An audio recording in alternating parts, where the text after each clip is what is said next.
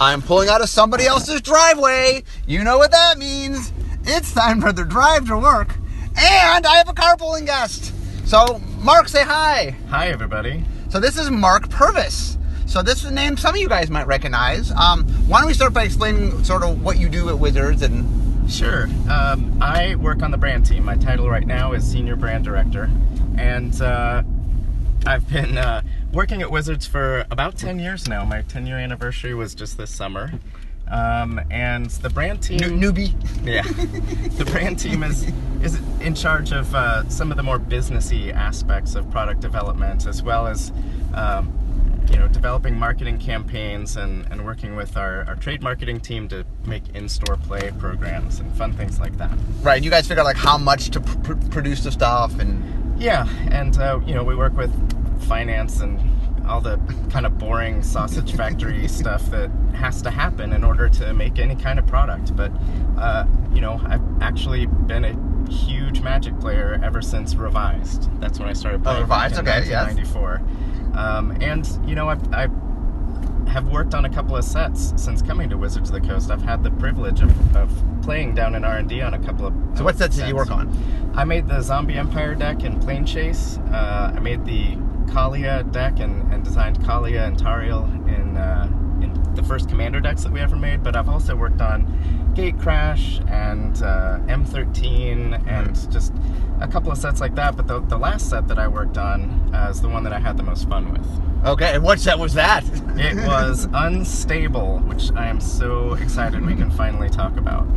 So today we're going to talk about sort of the history of getting Unstable to print, because that was actually a pretty complicated thing, a lot more complicated than you would think.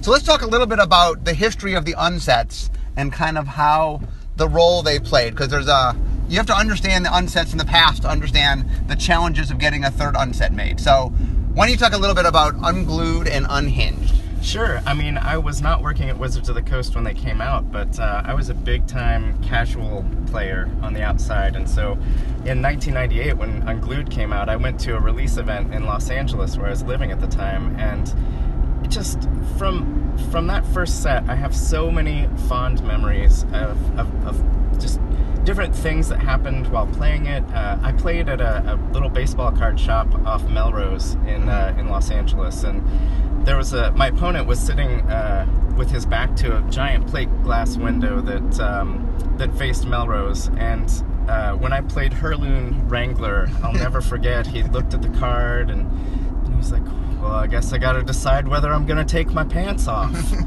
And that was not the intent of the card, by the way. I was at the pre-release when I'm a head judging dressed like a chicken, and I walk by somebody and they go, in response to your declaration of attack, I remove my pants. And I'm like, what have I done? What have I done? Well, he ended up not doing it, okay. And it ended up working as intended. But that Christmas, I remember going home and playing with my little at-home play group, and my best friend Greg Jackson played free-range chicken against me. Yeah. And he proceeded to roll double. So, for those of you who don't know, free-range chicken, you can roll 2 dice, and if they come up doubles, it gets +X, where X is what you rolled. And he proceeded to roll double 6s 2 or 3 times in a row and just whooped me with it. And it was hilarious, and it was fun, and it was a great fond memory. So a little history for you. So what happened was we actually did a pre-release for Unglued at Gen Con. That's where I was dressed up like a chicken, and it was a big hit at Gen Con. And so what happened was Wizards had gotten a lot of early buzz, and so we didn't really make what we now call supplemental sets back then. That wasn't something. In fact, I think Unglued is the first ever supplemental set we made, I believe, especially the first booster product one. And so we didn't really know what we were doing with it, and that what happened was it was the closest in size to a small set. So they just treated it like a small set. And the reality was it wasn't a small set. In fact, it wasn't even as big as a small set. And so we made too much of it. So early on it sold really well, but then, and here's the thing about overprinting, you can make anything fail by overprinting it. The most popular successful set in the world, if you just make too much of it, it'll stop selling at some point. Yep, so my favorite way to play is to wacky draft, you know, put a mix of booster packs into the pool and have everybody drafting different things. But I always encourage people to play with silver bordered sets in my casual play group. So when I got to Wizards of the Coast, I was really excited about the possibility of there being another silver bordered set. So I don't know, 5 or 6 years ago, I started doing research into what had happened with the first two. And it's exactly what you said. Because it was such an unknown quantity at the time, there wasn't a really good way to estimate what the demand was going to be.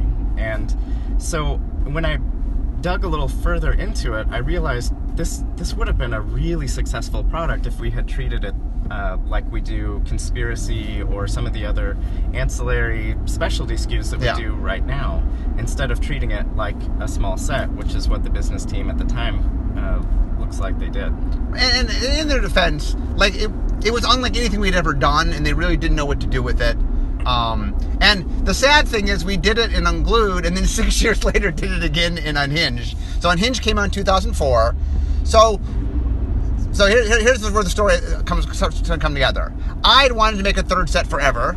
Mark had wanted to make a third set forever. And there's a third Mark involved, a guy named Mark Globus, who was actually in the first Great Designer Search. I think he tied for 4th. He ended up getting a job on the digital team, and then eventually moved over to the main R&D team, and now he's a producer in R&D.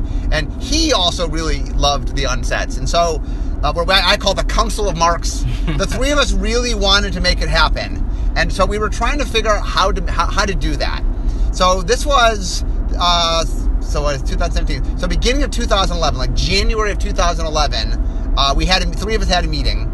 And the idea we had at the time was, okay, it's going to be hard to get it on the schedule, but what if we just make it first? What if it'll be easier to say to people, hey, we have this already made product, let's see if we can release it, versus let's convince people to make it before it existed. Well, and there were a lot of really good reasons to do it, too.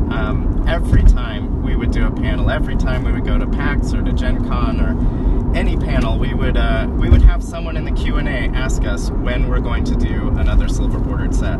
And over time, it's become really hard to get your hands on sealed boosters of those sets. And so it was clear that people wanted that experience. And I suspect it's sort of like a cult movie at this point, where there's a cult following, and there's a group of people out there like us that are really excited about the prospect of being able to play with a set like this again. So here's what happened is we had to make a set before, like it wasn't on a schedule or anything. It was something that was like, okay, we have to figure out how, like, okay, let's make something. And so Globus had an interesting idea. He said, what if we make something that we can justify for another business reason beyond just, I mean, we believed very firmly that there was an audience. We believed that people would want it. Like it always was made under the pretense from us of this would be an awesome thing the players would really love. But because there was a lot of skepticism, because the previous two had sort of overprinted, we needed to come up with some other reasons to sort of make it. So the thing that we tried originally was there was a lot of experimental things that were going on in printing. That so behind the scenes, one of the things that you guys don't see too much is we deal with printers. They print our cards, and that the technology of printing keeps changing because there's just new things they can do. And so the printers will come to us. We deal with a bunch of printers because we print a lot of Magic cards, and they will come to us and say, "Hey, we have new technology, or we think we're going to get new technology," and they pitch us ideas. And so when we started, the idea was, well, what if we use this as a set to explore new technologies? Because the unsets have always been an exploratory thing.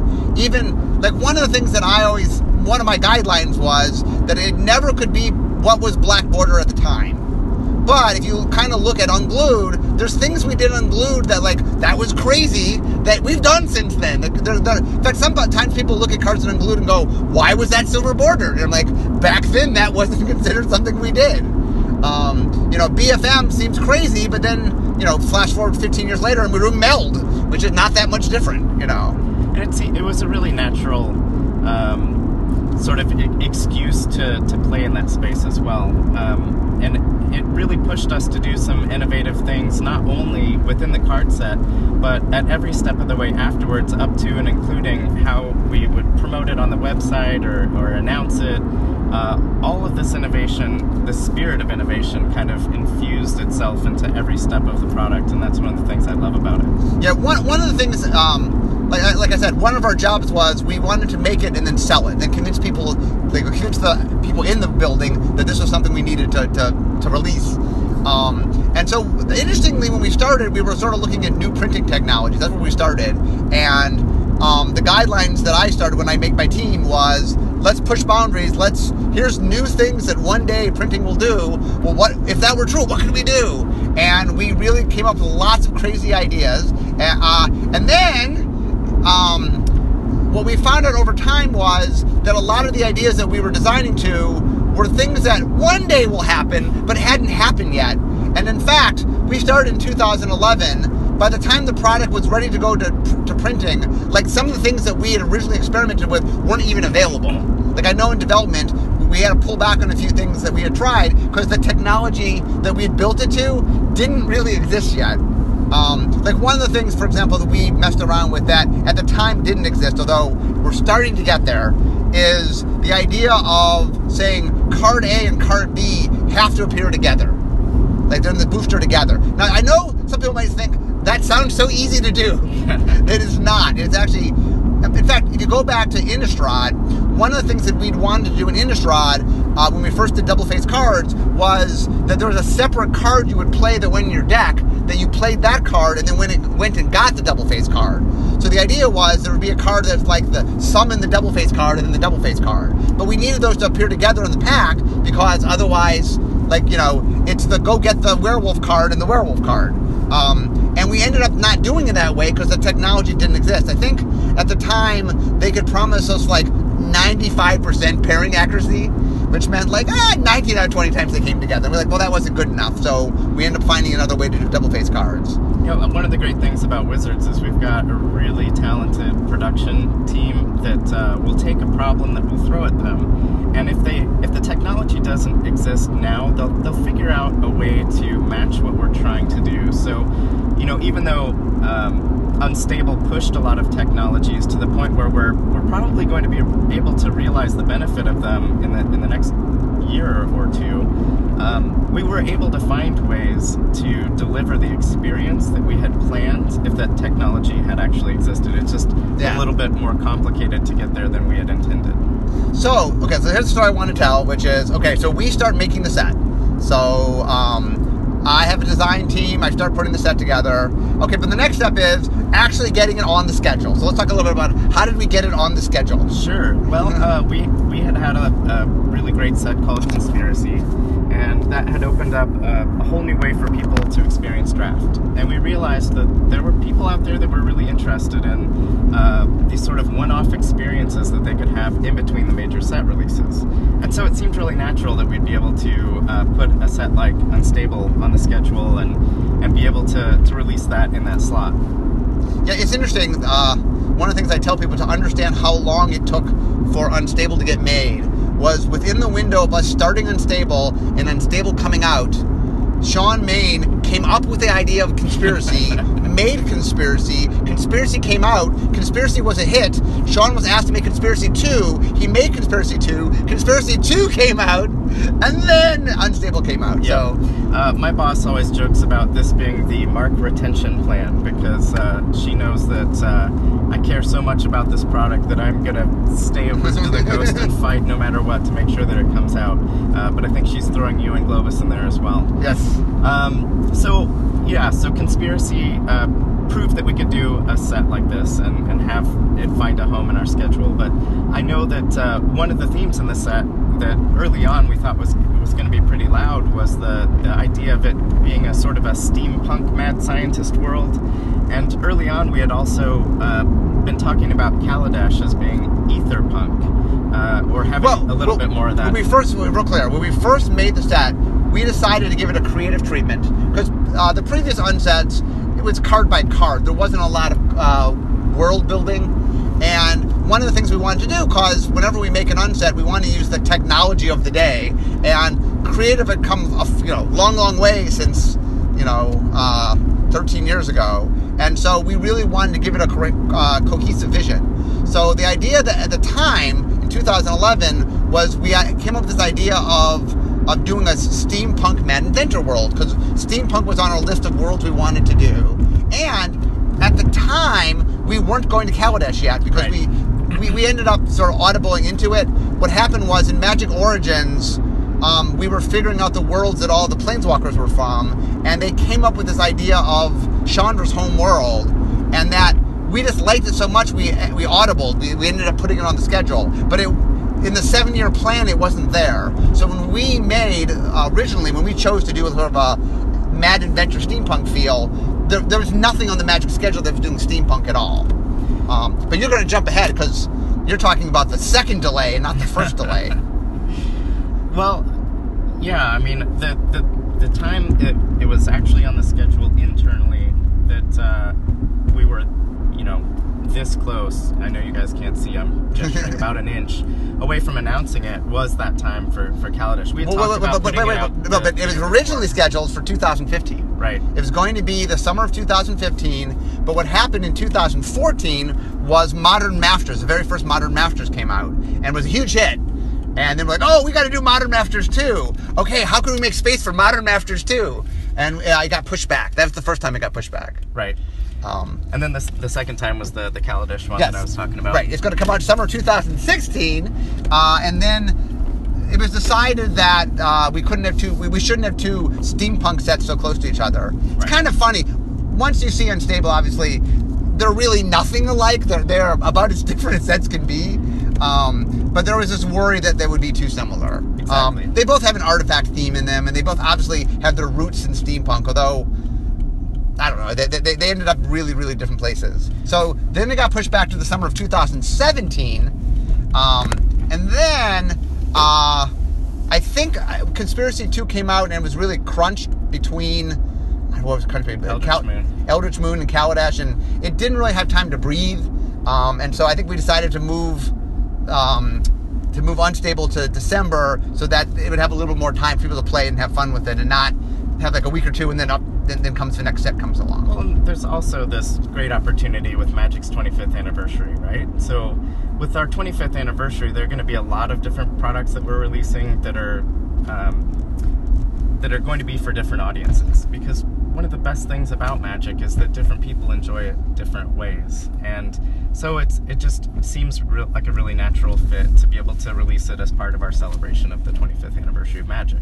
Yeah, so I keep thinking of the little quote from Monty Python. It's like, we put the set out and it sank.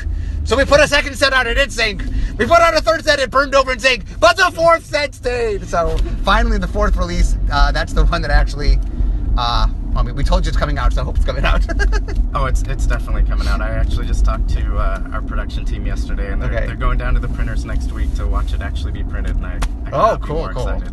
So we're actually recording this a little early, because by the time you guys are hearing it, it's going to be coming out. Either it has come out or it's coming out shortly. Yep. But I'm trying to think any other. One of the interesting things also along the way was, I'm going to do a different podcast talking about the actual design of it. Today's a little bit more about getting it made, and I'll do different podcasts talking about like how contraptions and stuff came to be.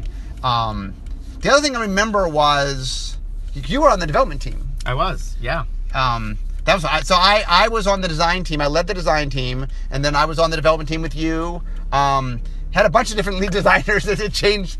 It had a very, very long development period because it kept getting pushed back. And so I think the first lead designer was Billy Moreno, and then the second one was Dave Humphreys, and then the third one was Ben Hayes. Yep. So, but that's kind of I think one of the cool things about the set is that every one of those people brought a different sensibility on how to make the play of the set fun. Yes. And that's one of the things that, with the first Unset, it wasn't a 15-card booster. And it was a 10-card booster for those that love their trivia. So it was difficult to incorporate it into a draft environment. I think one of the big successes with this one is that we really focused on making the play fun. In addition to there being fun cards and there being jokes on the cards that are really hilarious, it creates really fun play situations that the previous ones had in them, but this is really the focus of this set. Yeah, the other thing that we did, because once again, we had to sort of convince internally why we thought there would be a strong audience for it. We designed it with a lot of formats in mind. I mean, we obviously designed it to be drafted, and it's meant to be drafted by itself, and we put a lot into it so you could draft it a bunch of different times and have fun. We definitely thought about Commander. There's a lot of legendary stuff in it. We thought about cubes. I know that uncards actually are very popular in cubes, so we made a bunch of cards that we thought were cube friendly. We did a bunch of casual things, like I made a Squirrel Lord, so you can make your Squirrel deck. Yep. The Earl of Squirrel. The Earl of Squirrel. I'm a big fan of squirrels, and I'm so excited to have new squirrel cards to put in my casual decks. Yeah, one of my ongoing goals is to, over time, make enough squirrels that you really can make a robust squirrel deck. But there's I'm trying to think of other a little extra time here. Okay, so let's walk through. We started in 2011. I think the design was a slow design. I think we took maybe 3 years on the design just because we didn't have an end date for a while. So I was kind of... The funny thing was, while I was working on it, I was still leading other sets. Like, every moment that I was leading this set, ever since Shadowmoor, I've been continuously leading a set since Shadowmoor. So while I was leading this set, I was still leading another set. So we just did it very slowly so that we could get it done and do it right and do it well. And like I said, we kept trying different things and then coming back and saying, okay, can we do this? Can we do this? Can we do this? And then as we got closer, we started sort of figuring out what we could do. And we mimicked some stuff that we had originally planned, but we couldn't do. Okay, so how do we get it on the first schedule in the first place? How did we do that? Well, I think doing a lot of research into how we could have, come up with the right print run, the right timing, all the right ways that as a business we could benefit from doing it were some of the things that went into convincing the leadership that this was a really great idea for us to do as a business. And that's kind of my gig. But a lot of great things came out of it, even things that saw the light of day prior to the set actually coming out. For example, one of the things that you mentioned Mark Lobus had worked with the production team on was really pushing print capability and innovation there. So when you look at the full bleed lands that came out of the set, part of why we have black borders on cards is just to make it so that we can sort of hide when there's little imperfections on the tolerances of the cards, right? So if it's cut a little bit miscut, and this used to happen a lot more in the past.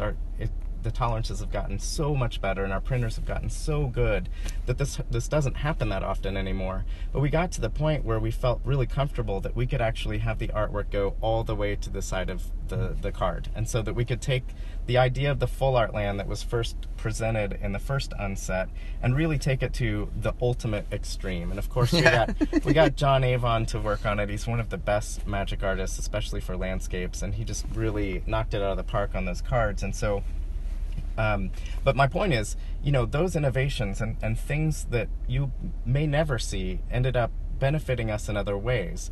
For example, the full bleed look of the Amonkhet masterpieces was a direct descendant of the work done on the full bleed lands that we made for Unstable. Right, we had done the lands before they had done the invocations, and so that's a good example where one of the things that in selling this, one of the things that we've really stressed is the unsets get to be a place for innovation. That there's a lot. For example, if you just look at Magic, like I said, the full art lands as an example of something that was really successful. When I first tried it, Chris Rush originally wanted to do them and no one would let him do them. And the only reason that I did them in Unglued, they let me, is like, well, it's the weird set. Okay, yeah, it's a weird thing. The weird set can do it. And then they were crazy, crazy popular. And then obviously I did them again on Unhinged. And then they just started, like normal Magic now does them. It's no longer just a weird silver border thing.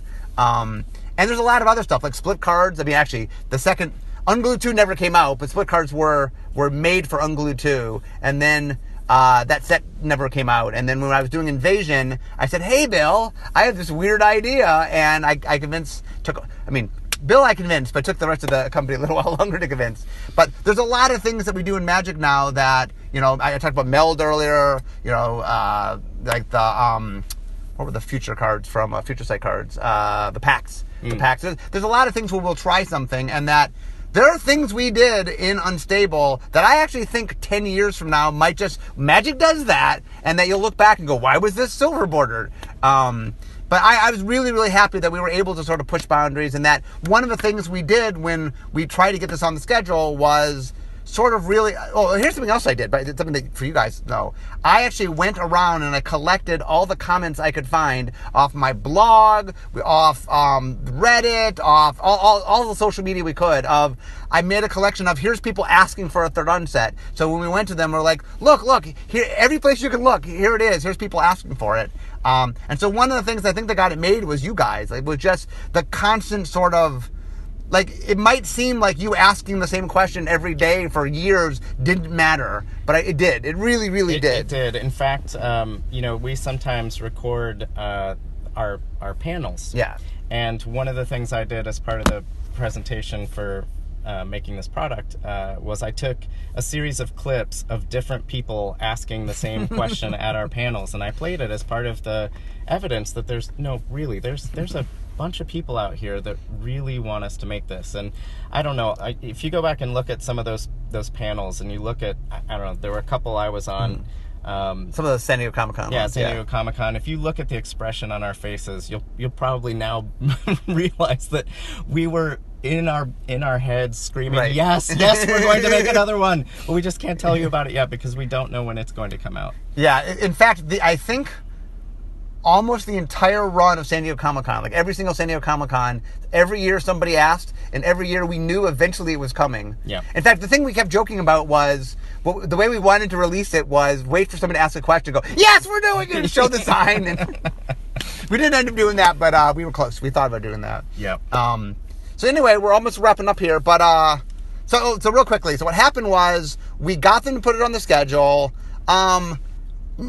It's clear from the fact that it moved a bunch of times that everybody was sort of like, I think what really got it on the schedule was a combination of us demonstrating to them you guys wanted it, or some of you wanted it, and the passion of me and Mark and of many Marks in the building, of sort of, it was clear how much of passion we had to make it. And it is, I can't say how excited, I'm so excited it's coming out. Yeah, and if even if you've played silver bordered sets before and aren't sure about whether or not they're for you, check this one out, because so much more work, modern development was applied to it, modern world building was applied to it. It's got replayability like the other ones really didn't have built into them. And I'm excited to draft this. Yeah, and the other thing that one of the things I also talk about is it has a modern sensibility, a modern design. There's a lot of, I think we've gotten a lot better at designing Magic cards, just having done it for a long time. And like I said, I did the other two unsets. This is clearly, I think, the bestly designed as a whole package. I mean, there's lots and lots of fun individual cards in the old unsets. I like Unglued, Unhinged, my babies, I love them. But Unstable is a package. It is something in which it is a lot more a cohesive thing. Like I said, there's world building built into it. We were very conscious of lots of different formats, lots of different ways to play. Also, the humor is something I should express. Each set had a very different tonal humor to it. For example, like Unhinged had a lot more of a sophomoric sort of humor. This set is not that. This set is a little more of a refined sense of humor. We kind of built a world that was really kind of cool and interesting. And like the 5 factions are awesome. We really spent a lot of time trying to figure out how to make cool, neat factions. We did world building with it. We had artists come in. And like, the Crossbreed Labs is just like, it's amazing. All of them are really, really cool. And, like I said earlier, there are the opportunities for hilarious situations to come up in gameplay. Yes. I don't know if you've talked about Ben Hayes asking Brian Hall. Oh, no. We haven't yet. Should we tell that story? Should we tell that story? I'm trying to think when we're going to release this, because right now we haven't said anything yet that I can't release it relatively soon. Okay. So why don't we hold off? I will tell that story. But I realized today we haven't said anything that we can't release this relatively soon. Yeah. So let's not. Okay. If we say something we can't say, then I have to wait for like 2 months to play this. Well, so then, I promise, guys, I will tell that story. The Ben Hayes story, I will tell that story. Yes, and And I am on the way to work for you, so I would be Yes. happy to do this again. Yes. We're going to talk about specific cards. Awesome. So I think probably what we'll do is I'll pick you up and we'll talk about specifics. Today we were very vague, so we talked about the history of the set. But hopefully, anyway, guys, we worked really hard to make this happen. This was a Herculean task behind the scenes.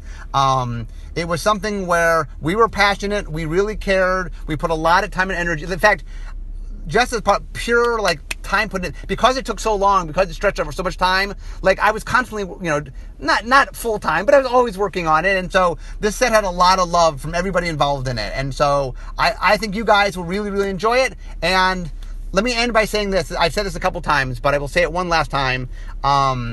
If this is the kind of thing you love, please obviously do it. If you've never experienced it before, try it. It's a perfect draft experience. It does not need to be something that you continually play. It could be something you sample once and try and see what you think of it. I really believe when you play it, it's not what you might think it'll be. It's magic. I mean, there's a lot of fun things. I always talk about how the spectrum of fun to competitive, this is on the fun side of the spectrum, but there's a lot of neat things, there's a lot of fun experiences you get from it. And if this is something you care about, we've made it 2 times before, didn't have great success because we overprinted it. If this one is not something people show, if the audience does not demonstrate this is something they want, I do not believe we will see a 4th unset. Please prove us right. Yes. Is what Mark is saying. That if the audience comes out and there's passion, and I'm saying that would be awesome. If in the end it's well, there's not really an audience, then this will be the last unset. So prove me that we're right, that there really is a strong audience that people want it. So please go play. I really think you'll enjoy it. It's a really, really fun set. But we are now at work. Yep. So thanks for joining me today, and I will have you back. We'll talk nitty gritty of actual cards and things. We'll talk mechanics and stuff. But anyway, we're at work, so that means this is the end of our drive to work. So instead of talking magic, it's time for Mark and me to be making magic. Okay, I'll see you guys next time. Bye bye.